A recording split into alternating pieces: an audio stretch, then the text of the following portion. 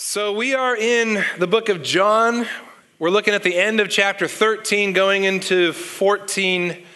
We'll go through 14:9a, I'll call it. Part of verse 9 and 14. We're going to read a little in just a second here. And you'll notice there's some overlap with the message that Mark gave us a couple weeks ago. And that's fine. We're going to put a little bit different emphasis on it, but some of the same material, and that's okay. But let's go ahead and read John chapter 13, verse 30 through 14:9a. So after receiving the morsel of bread, he, Judas Iscariot, who was going to betray Jesus, went out immediately, and it was night. Therefore, when he had gone out, Jesus said, "Now is the Son of Man glorified, and God is glorified in him. If God is glorified in him, God will also glorify him in himself, and will glorify him immediately." I'll just pause there. Now that can kind of make your head spin a little bit. Who's in who? Who's glorifying who? Just an interesting kind of recap of our sermon series. We call this series the Hour of Glory because again and again John refers to, in the second half of the book of John, the final hour, the events, the day leading up to the cross as an hour of glory. But as he describes it, it's an hour of increasing darkness. Right? Immediately, Judas went out to betray Jesus, and it was dark, and immediately the Son of Man will be glorified. This event that looks like shame and death and darkness on a cross is what John calls the revelation of God's incredible glory and manifestation. And so let's keep reading. "Little children, I am with you a little while longer. You will seek me, and as I said to the Jews, now I also say to you, where I am going, you cannot come. A new commandment I give to you, that you love one another. Even as I have loved you, that you also love one another. By this all men will know that you are my disciples, if you have love for one another." Simon Peter said to him, "Lord, where are you going?" Jesus answered, "Where I go, you cannot follow me now, but you will follow later." Peter said to him, "Lord, why can't I follow you right now? I will lay down my life for you." Jesus answered, "Will you lay down your life for me? Truly, truly, I say to you, a rooster will not crow until you deny me 3 times. Do not let your heart be troubled. Believe in God, believe also in me. In my Father's house are many dwelling places. If it were not so, I would have told you, for I go to prepare a place for you. If I go and prepare a place for you, I will come again and receive you to myself, that where I am, there you may be also. And you know the way where I am going." Thomas said to him, "Lord, we don't know where you're going. How do we know the way?"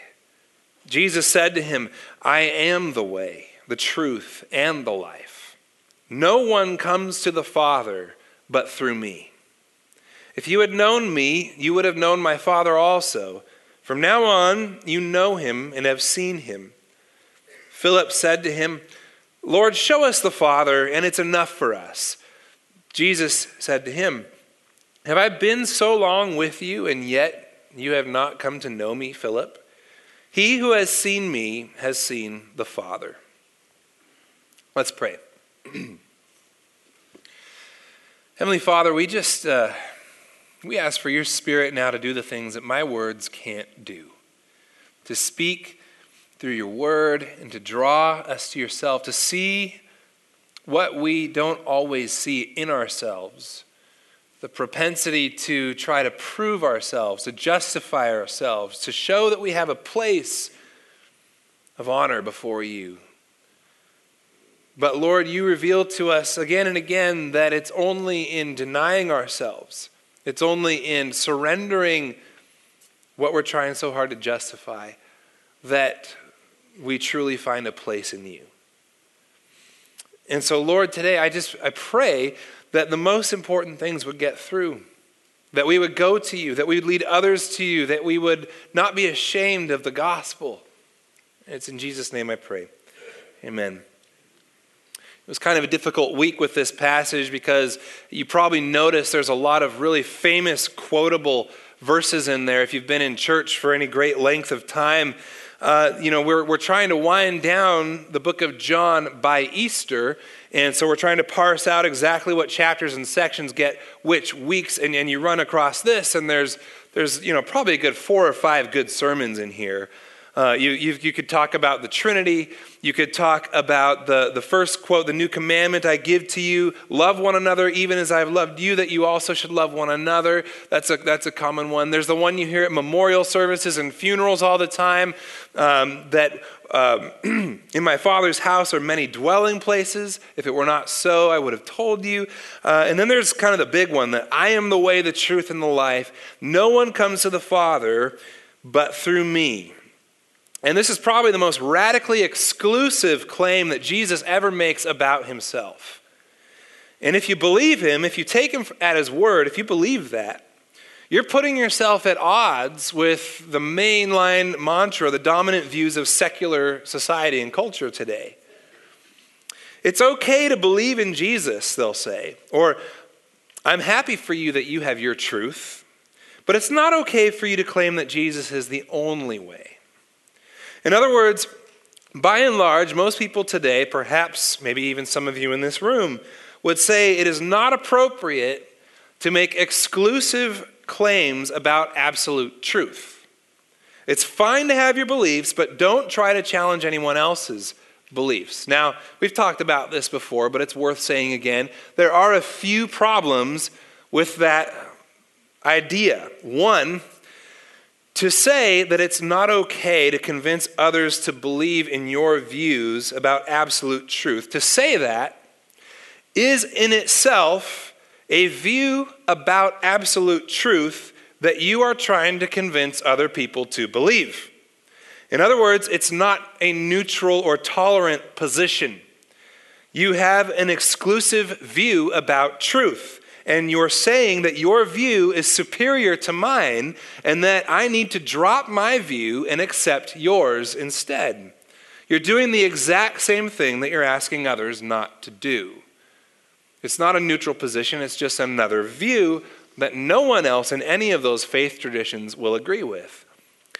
Now, everyone is proselytizing their own views about truth. Everyone is promoting their own beliefs. If you say you're allowed to believe in Jesus, but it's not okay to say he's the only way, you're also actually saying that it's not okay to believe in Jesus at all. If you think about who Jesus is and what his claims are about himself, we're not just talking about another prophet who points to the way, like a path, but rather, I am the way. Or not just another philosopher claiming to know the truth, but I am the truth. And not just another pathway to eternal life, but the giver and arbiter of life itself. He says, I am the life. I speak and the dead wake up. The ability to take life and give life is my prerogative, under my authority, and no one else. That's his claim. And if we believe that there is a historical event in which God himself manifested himself as one of us, as a human being, lived the life that we should have lived, died the death that we should have died, altered history, defeated death and decay and sin once and for all, ascended to a throne, is in now a position of authority in which he is gradually pushing back the darkness and will one day destroy evil and sin forever, and that all the sad things are coming untrue. If that's true, and you actually believe that, and you don't want to tell people about it, that's evil. Okay, that's like saying, I found the cure for cancer and I'm not going to tell anyone about it. So to say you can believe that Jesus is the way, but you can't tell anyone about it, is to say you can't believe in Jesus. Because it totally negates everything about who he is. He offers life to everyone who believes in him, in his name. He says, I've got the control. I have the authority. I am the judge. And if you've got me, then I've got you. We said that a few weeks ago. If you've got me, I've got you. There's no path. It's all in him. And we can all say, well, there are plenty of people who are sincere about their beliefs, and so who are we to say that they're right or wrong? Now, I can respect anyone's sincerity in their beliefs. And I can even acknowledge that there's plenty of grains of truth in every other belief system that's out there. But ultimately, I don't get to say who's right and who's wrong. He does. And he says it. He says, I am the one. I am the way. I am the truth. I am the life. But there's a problem. The problem is that whenever people start making absolute claims about truth, you find division, oppression, violence. How can you hold on to exclusive beliefs about truth and not feel that other people are inferior?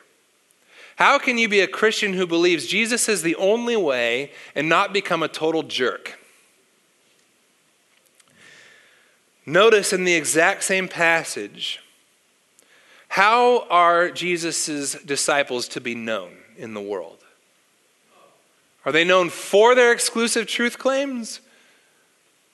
Not dominantly. They're to be known for radical love. This is how you're to be known as my disciples, that you love one another as I have loved you. Foot-washing love.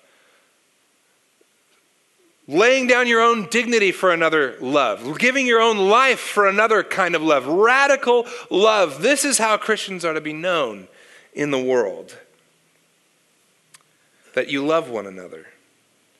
A disciple who believes exclusively that Jesus is the only way is to be marked by a totally selfless love. How does that work? How does one believe that Jesus is the only way and not become someone with a superiority complex? And by the way, there are plenty of Christians who do take a certain amount of pride in their beliefs and therefore regard everyone else as inferior, and they are jerks. I've been there. I've been that jerk. What makes a difference? The difference is a matter of motivation. What are we actually seeing? What is our driving force? What are we trying to defend? What are we holding on to? Anytime we start talking about personal beliefs about truth, we start to get uncomfortable because inevitably, anytime you start talking about what is absolutely true, you're talking about how a person gains a sense of place.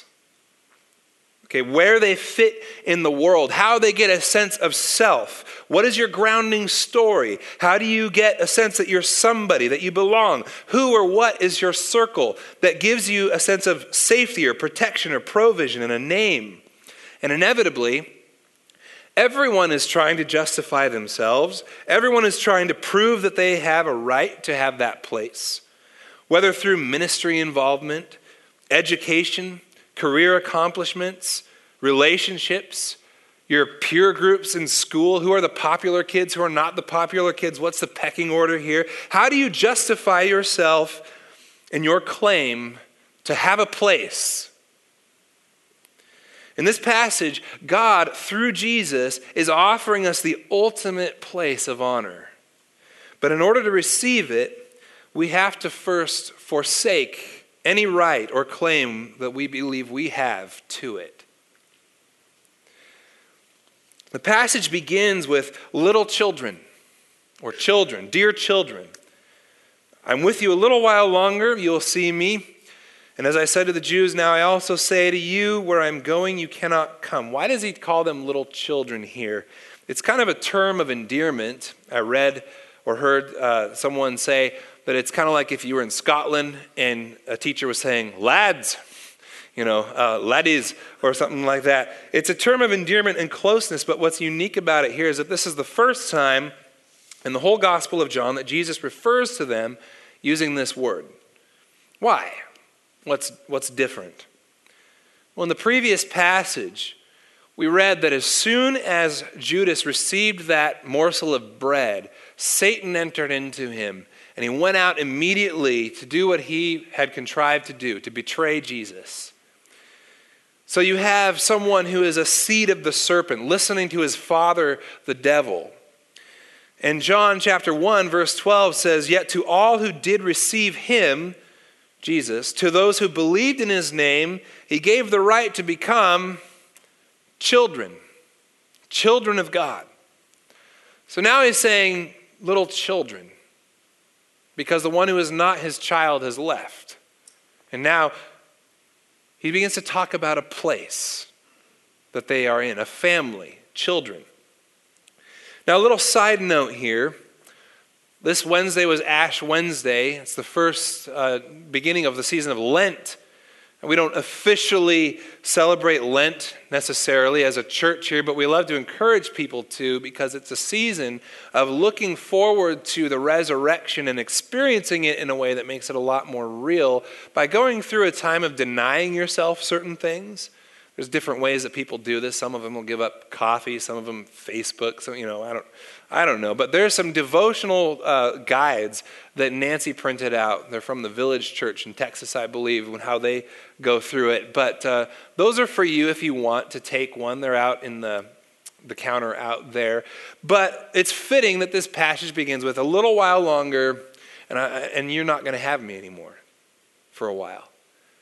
And if you can imagine, it's easy for us who know the end of the story, but if you can imagine what that would feel like, we're going into this hour of darkness, increasing darkness, experiencing what it is going to be without Jesus, to be in the wilderness, to be in the darkness. And I think sometimes we have to relate to that a little bit. We have to feel the profoundness of that in some way. And that's what Lent is all about, leading up to resurrection, bursting into new life. So, that's there for you.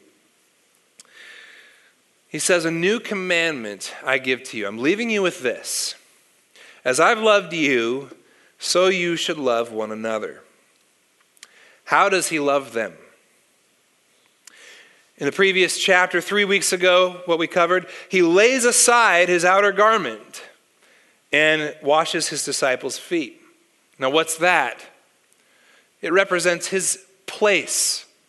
Okay? It represents his identity. And it just had gotten through saying Jesus, knowing that all things were given to him under his authority from the Father. So what is that? Jesus is a new Adam, a true human being who's in the position that we were all meant to be in.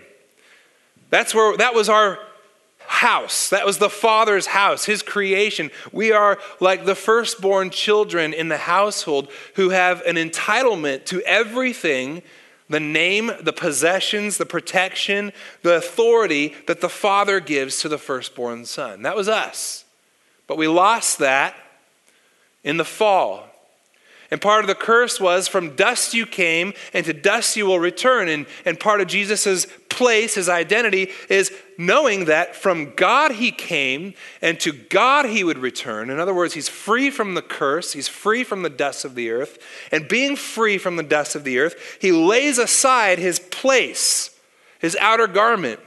It puts on the garment of a servant, the identity of a servant, and rubs the dust that it's on his disciples' feet onto himself, onto his garment, washing their feet, taking their dirt on himself, taking our dirt on himself on the cross. How does he love his disciples? He takes their dirt on himself. He lays aside his right and his claim to a place. That's how he loves him. He says, as I've loved you, now you love one another. This is how the world will know that you're my disciples, that you surrender your name and your claim to a place and love one another. Lay it down. In the context of this supper, everyone was vying for a place. In Luke's account, there's an argument that breaks out among them as to which is to be the greatest in Jesus' kingdom. Who's going to sit at his right hand and his left hand, the place of honor in the kingdom, and even at this table. And as Mark painted a picture of it 2 weeks ago as he was preaching, the picture kind of came into mind for me, and it started to make more and more sense. They had this argument, and Jesus had said, let the greatest among you become as the youngest, and the leader as the one who serves. John, who's writing this gospel, was the youngest, so they plopped him next to Jesus in the place of honor. They're listening to him. They don't really get it, but they're listening to him. And the other place of honor, the other side of Jesus was Judas. So they put the youngest, and then Jesus also invites the betrayer to take the seat of honor and one last-ditch extension of friendship. And that's what he does. But then you have Peter. You've got Peter off in the peripheral somewhere going, but Jesus, you're going to wash my feet? Never. I'll lay down my life for you. And man, if you just read Peter, you got to feel kind of sorry for him. Because he's always trying to prove himself. He's always trying to get himself into that place of honor, right? A sense of self. That grounding thing that makes him feel like he matters. So, for instance, you have Matthew 16.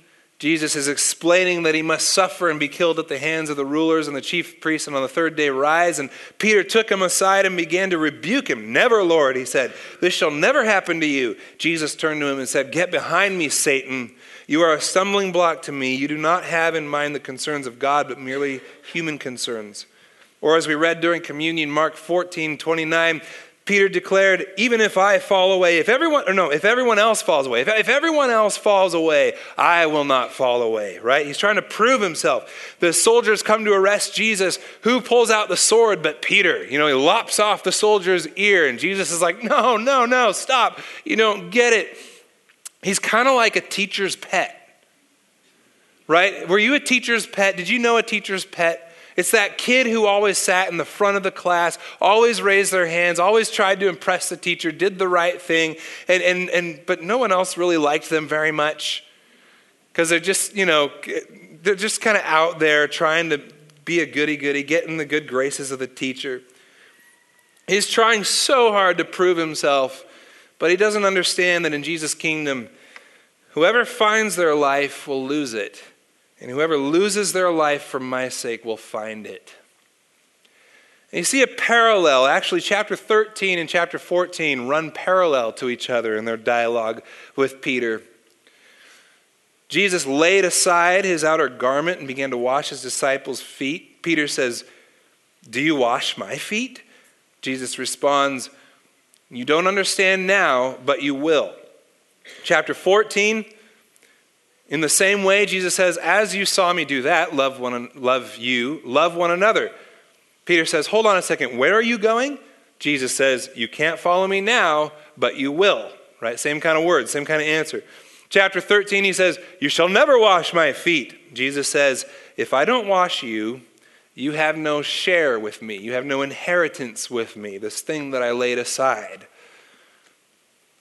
And in chapter 14, he says, why can't I follow you? I will lay down my life for you. Jesus says, really? No, you're actually going to deny me. And to paraphrase, if I don't leave you, you'll have no place with me. You'll have no share with me. You'll have no place with me. And I think the way John has structured it, the way he placed the denial of Peter there, is to illustrate that only by going through that, only by going through the shame of denying Jesus, could he ever really have a place with Jesus.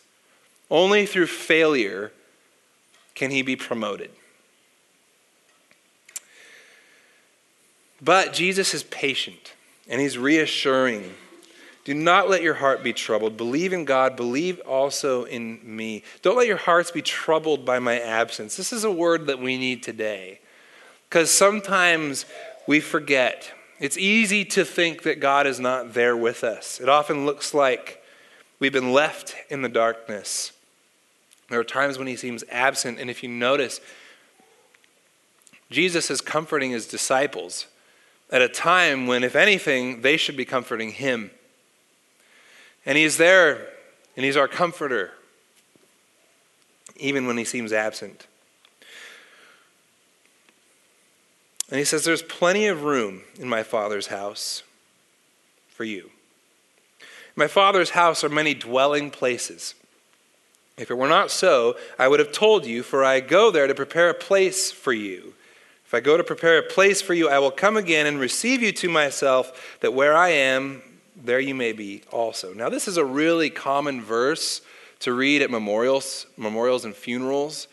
There's a lot of songs written about this. In mansions of glory and endless delight, I'll ever adore thee in heaven so bright. The Old English renders it mansions. In my father's, my father's house, there are many mansions or something like that. I want to just say right now, there is no way that mansions is ever a good translation of this Greek word. I'm sorry to burst your bubble. Not a chance. And the tricky thing about it is that what he really has in mind here is a place of belonging in the father's household, which meant so much more in a patriarchal cultural system than it does to us today. The emphasis isn't so much on by and by in the sky when you die, you'll get this great reward. Now that's true, but the danger of jumping to that is that you're going to miss out on what he's actually saying. Because thus begins a whole 4 chapters where again and again and again we're going to say, as you abide in me, I abide in you. The word dwelling place is just the noun form for dwell or remain or abide. So it's the same word when Jesus says in chapter 15, I'm the vine, you're the branches. Remain in me and I in you. Whoever does not remain in me will be cut off, and those branches will be burned up, and so on.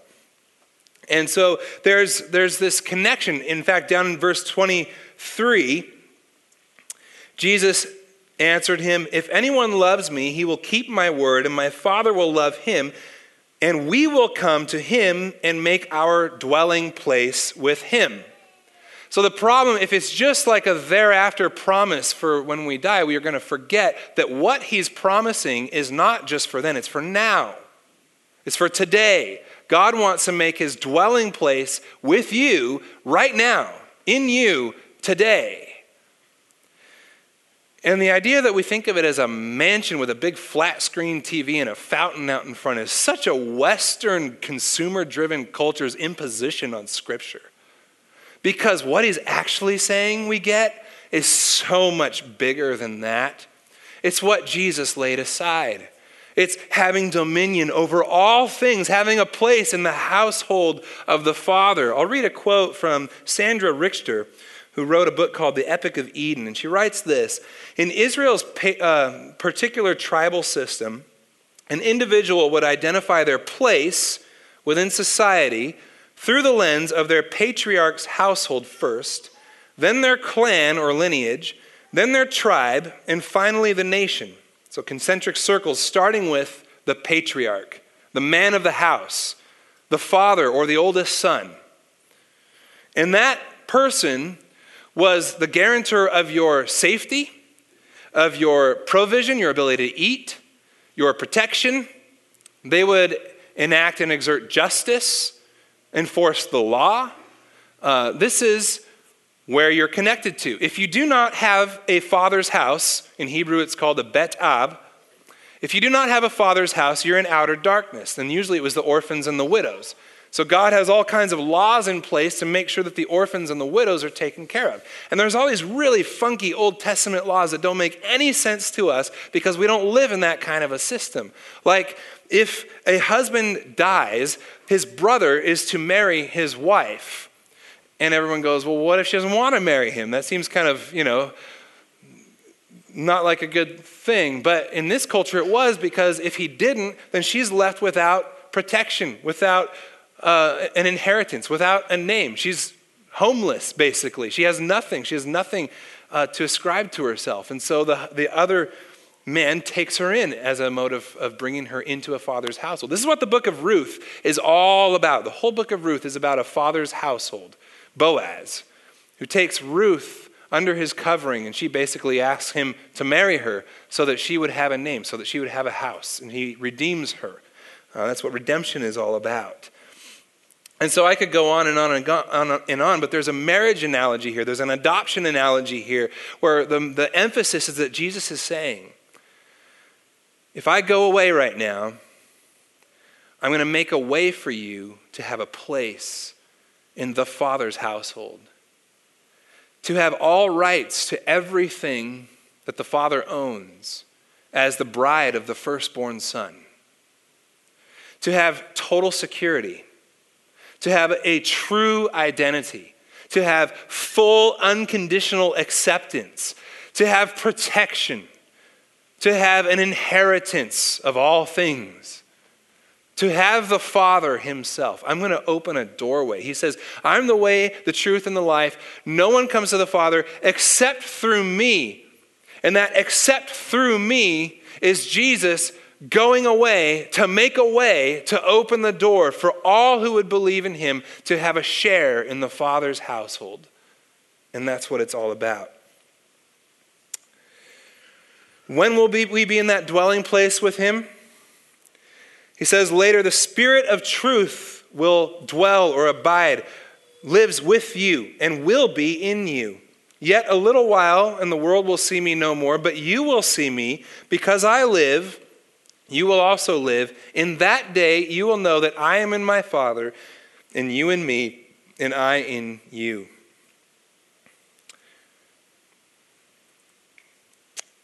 Sandra Richter says, but what Jesus is saying to his disciples and to us is so far superior to the objectives of a consumer culture, mansions, that it takes my breath away.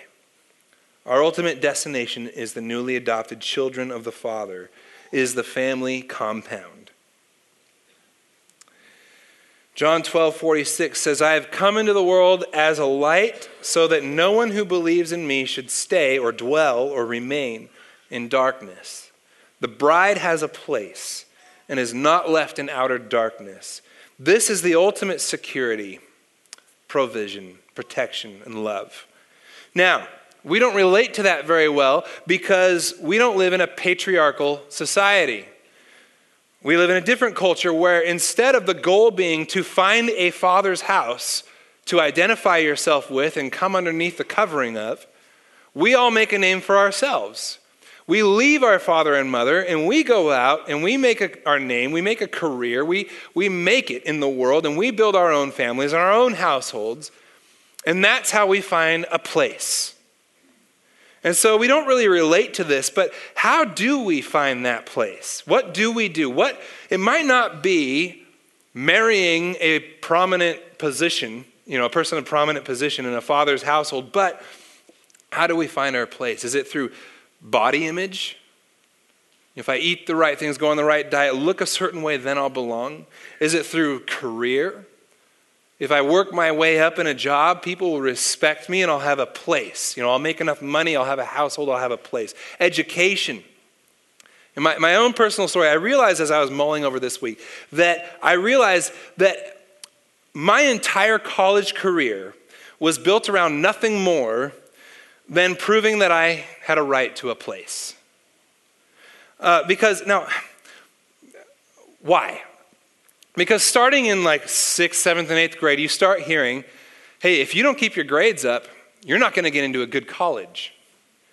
If you don't have better grades, you won't get a scholarship. Your cousin got a scholarship. And I heard this a lot. I heard this from my guidance counselor, from my parents. Now, they have all good intentions, and they're right.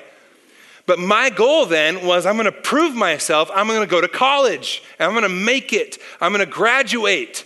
I had no idea what I wanted to do with the rest of my life. What in the world is college for? I picked a major, music, because I like music. Right now, I can think of probably 5 things I should have chosen instead. That would have been way more applicable. But it wasn't about any of that. It was about proving that I was going to get through. I was going to go to college. I was going to make my mama happy. She's right here in this room. Those guidance counselors' voices in my head. College, college, college. That's all that mattered. And that was a good experience. God used it. Got a minor in worship theology, and it, has definitely come into play. But something didn't click right. The whole motivation behind the whole thing was to prove that I had a place. Because if you didn't go to college, then you weren't enough. You couldn't make it. You wouldn't have a place. And that's not true. So if you didn't go to college, just want you to know I don't think lowly of you here. How do we get a place? You have to give up. You might say it like this: the only way to have a place in the Father's house is to follow in Jesus' example and lay aside your outer garment. His kingdom isn't marked by those who are qualified, but by those who lay down their qualifications and love one another. Or to put it in another sense, the only way to get promoted into the Father's household is through failure. Have you ever wondered how it was that Peter, the strongest, the most outspoken, vocal supporter of Jesus, could so easily deny Jesus? It's easy to say, I wouldn't do that. Why did he do it? Was he simply weak? Well, yeah, that's part of it. And we should all be willing to acknowledge our own weakness, but there's more still. As I read it, I read Peter standing up. I'll never deny you. I'll never betray you.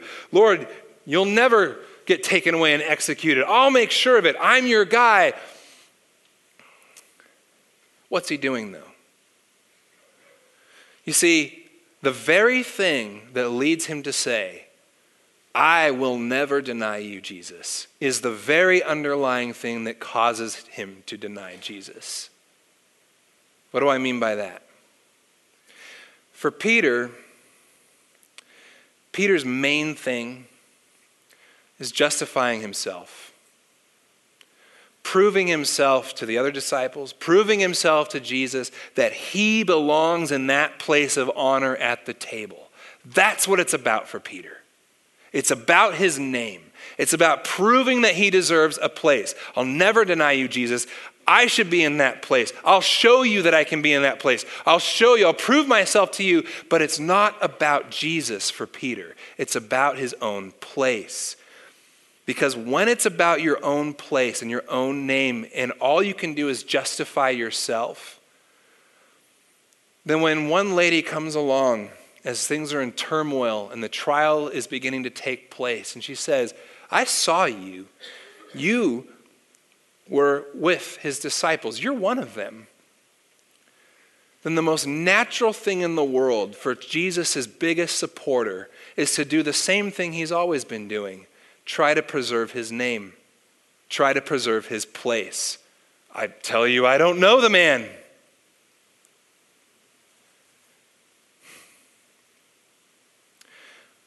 If you're all about making sure everyone knows how much you know about God, making sure that people think highly of you, that you're a good Christian, that you deserve a place in a church, if you're in denial about your sin, unwilling to come to grips with truth,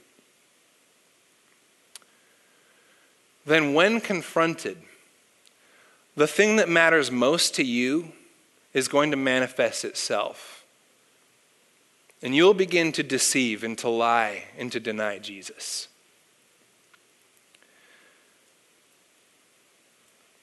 Because for Peter, the most important thing was his own name, was his own place.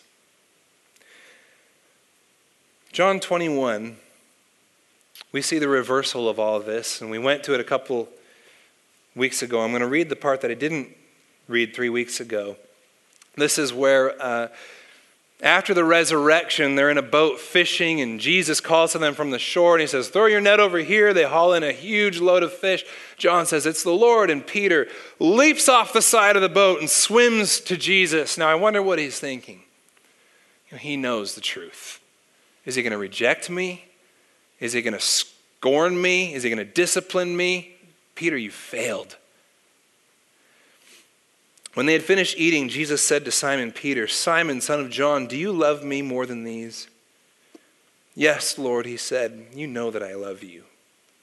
Jesus said, feed my lambs. Again, Jesus said, Simon, son of John, do you love me? He answered, yes, Lord, you know that I love you. Jesus said, take care of my sheep. The third time he said to him, Simon, son of John, do you love me? Peter was hurt because Jesus asked him the third time, do you love me? And he said, Lord, you know all things. You know that I love you. Jesus said, feed my sheep.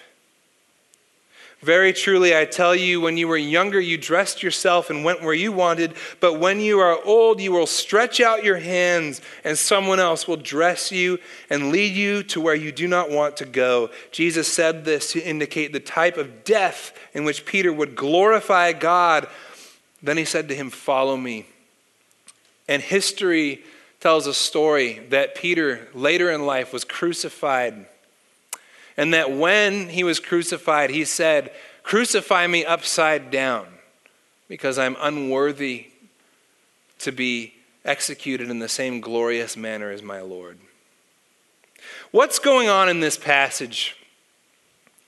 3 times he asked, "Do you love me?" in correlation with the 3 times Peter denied him. Jesus is acknowledging, "Yes, Peter, you failed me. Peter, you failed me." But what does Peter do? He doesn't say, "Jesus, if you would have been there." Or, "Jesus, all I was trying to do." Or, "Jesus, I was just making it up. I didn't actually think that." He doesn't make any excuses for himself.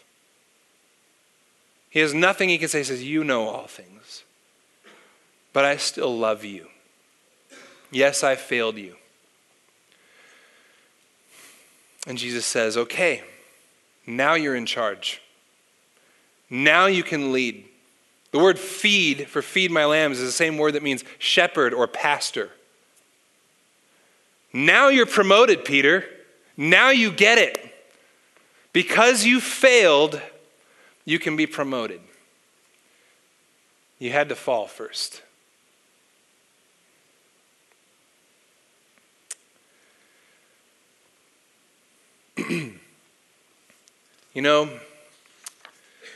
As we sit here today and we ponder this message, do you have a place? First of all, do you know that Jesus has gone to make a place for you in the Father's household, and that there is plenty of room in his household for you? Do you know that? Do you know that you don't have to prove yourself? That you don't have to strive, that you don't have to live up to anyone's expectations to have a place in the Father's household? And in fact, it's only when realizing that we don't, that we actually get it. How do you know if you have a place in the Father's house? Do you know because you have all the right beliefs? Because you believe Jesus is the only way, and you go telling everyone that he's the only way? Or do you know because of your love for one another? That you're okay, having nothing to prove, laying aside your outer garment, your claim to a place, and willing to get involved in other people's dirt to love them.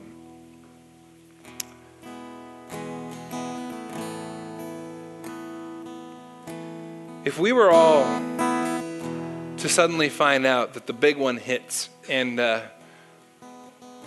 we didn't make it through tomorrow, do you know you have a place? Do you know where your place would be? He says, "I am the way, the truth, and the life. No one comes to the Father except through me." He holds the keys. And if you believe in him, if you come to him, then he will welcome you. I want to close by reading a sonnet. The author was unknown. It was in a commentary that D.A. Carson wrote. "I am the way to God. I did not come to light a path, to blaze a trail that you may simply follow in my tracks, pursue. My shadow like a prize that's cheaply won. My life reveals the life of God, the sum of all he is and does. So how can you, the sons of night, look on me and construe my way as just the road for you to run? My path takes in Gethsemane, the cross, and stark rejection draped in agony. My way to God embraces utmost loss. Your way to God is not my way, but me. Each other path is dismal swamp or fraud. I stand alone. I am the way to God. I am the truth of God. I do not claim I merely speak the truth as though I were a prophet, but no more, a channel stirred by spirit power or merely human frame, nor do I say that when I take his name upon my lips, my teaching cannot err, though that is true. A mere interpreter I'm not, some prophet voice of special fame. In timeless reaches of eternity, the triune God decided that the Word, the self-expression of the deity, would put on flesh and blood and thus be heard. The claim to speak the truth, good men applaud. I claim much more. I am the truth of God. I am the resurrection life. It's not as though I merely bear life-giving drink, a magic elixir which men might think is cheap because though lavish it's not bought. The price of life was fully paid. I fought with death and black despair, for I'm the drink of life. The resurrection is the link between my death and endless life long sought. I am the firstborn from the dead, and by my triumph I deal death to lusts and hates. My life I now extend to men and ply them with the draught that ever satiates. Religion's page with empty boasts is rife, but I'm the resurrection and the life. Let's pray.